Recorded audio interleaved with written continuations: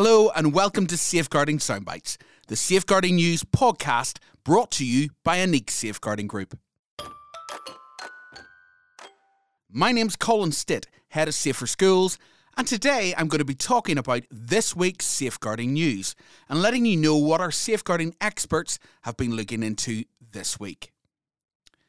First up, we've been investigating Horizon Worlds, the virtual reality social space created by Meta. Previously only available in the US and Canada, this week Meta announced that it would be released in the UK. Part of the Metaverse, this VR world has over 300,000 users, but with its growing popularity there has been increasing controversy over the platform, with reported incidents of sexual harassment and inappropriate content. And despite being for those aged 18 and over, there have been reports of underage users in the virtual world, including those as young as 6. So how can we protect the children and young people in our care from accessing this adult-orientated space?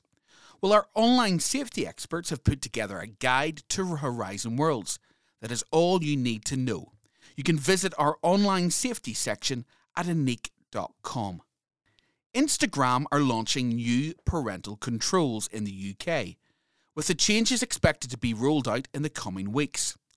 The new controls will include options of setting daily time limits, scheduling break times, and seeing the accounts that a parent's child has reported.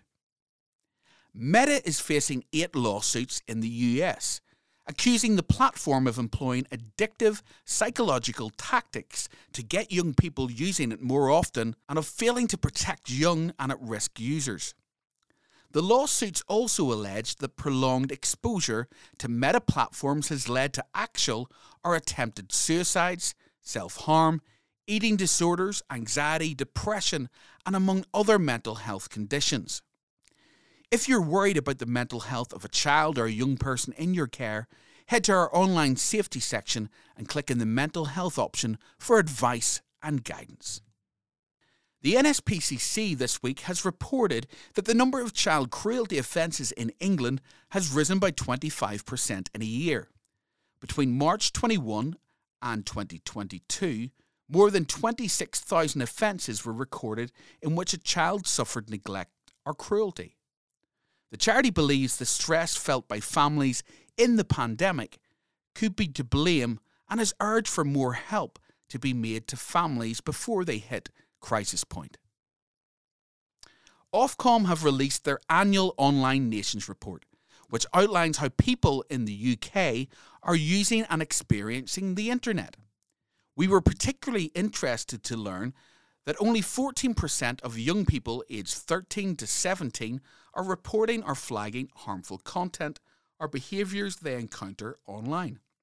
We took a look into the reasons this might be and gave some top tips as how we can encourage children and young people and ourselves to be more proactive about harmful content online.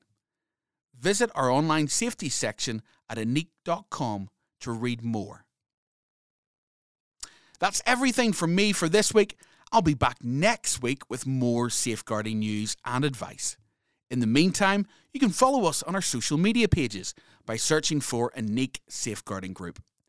We'd love for you to share safeguarding soundbites with friends, colleagues and family so that we can spread the word on how to keep our children and our young people safer online.